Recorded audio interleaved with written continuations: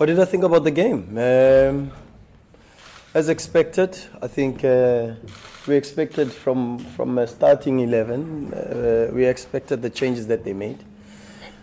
Maybe structurally a change in formation, and they went for 5 at the back instead of a 4 from the last match.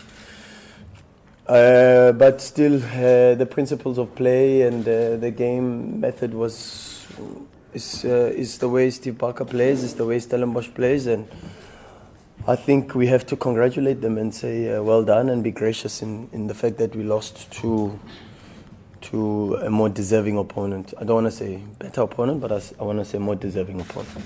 We're trying to improve our overall performance and overall results, whether it's at home or away.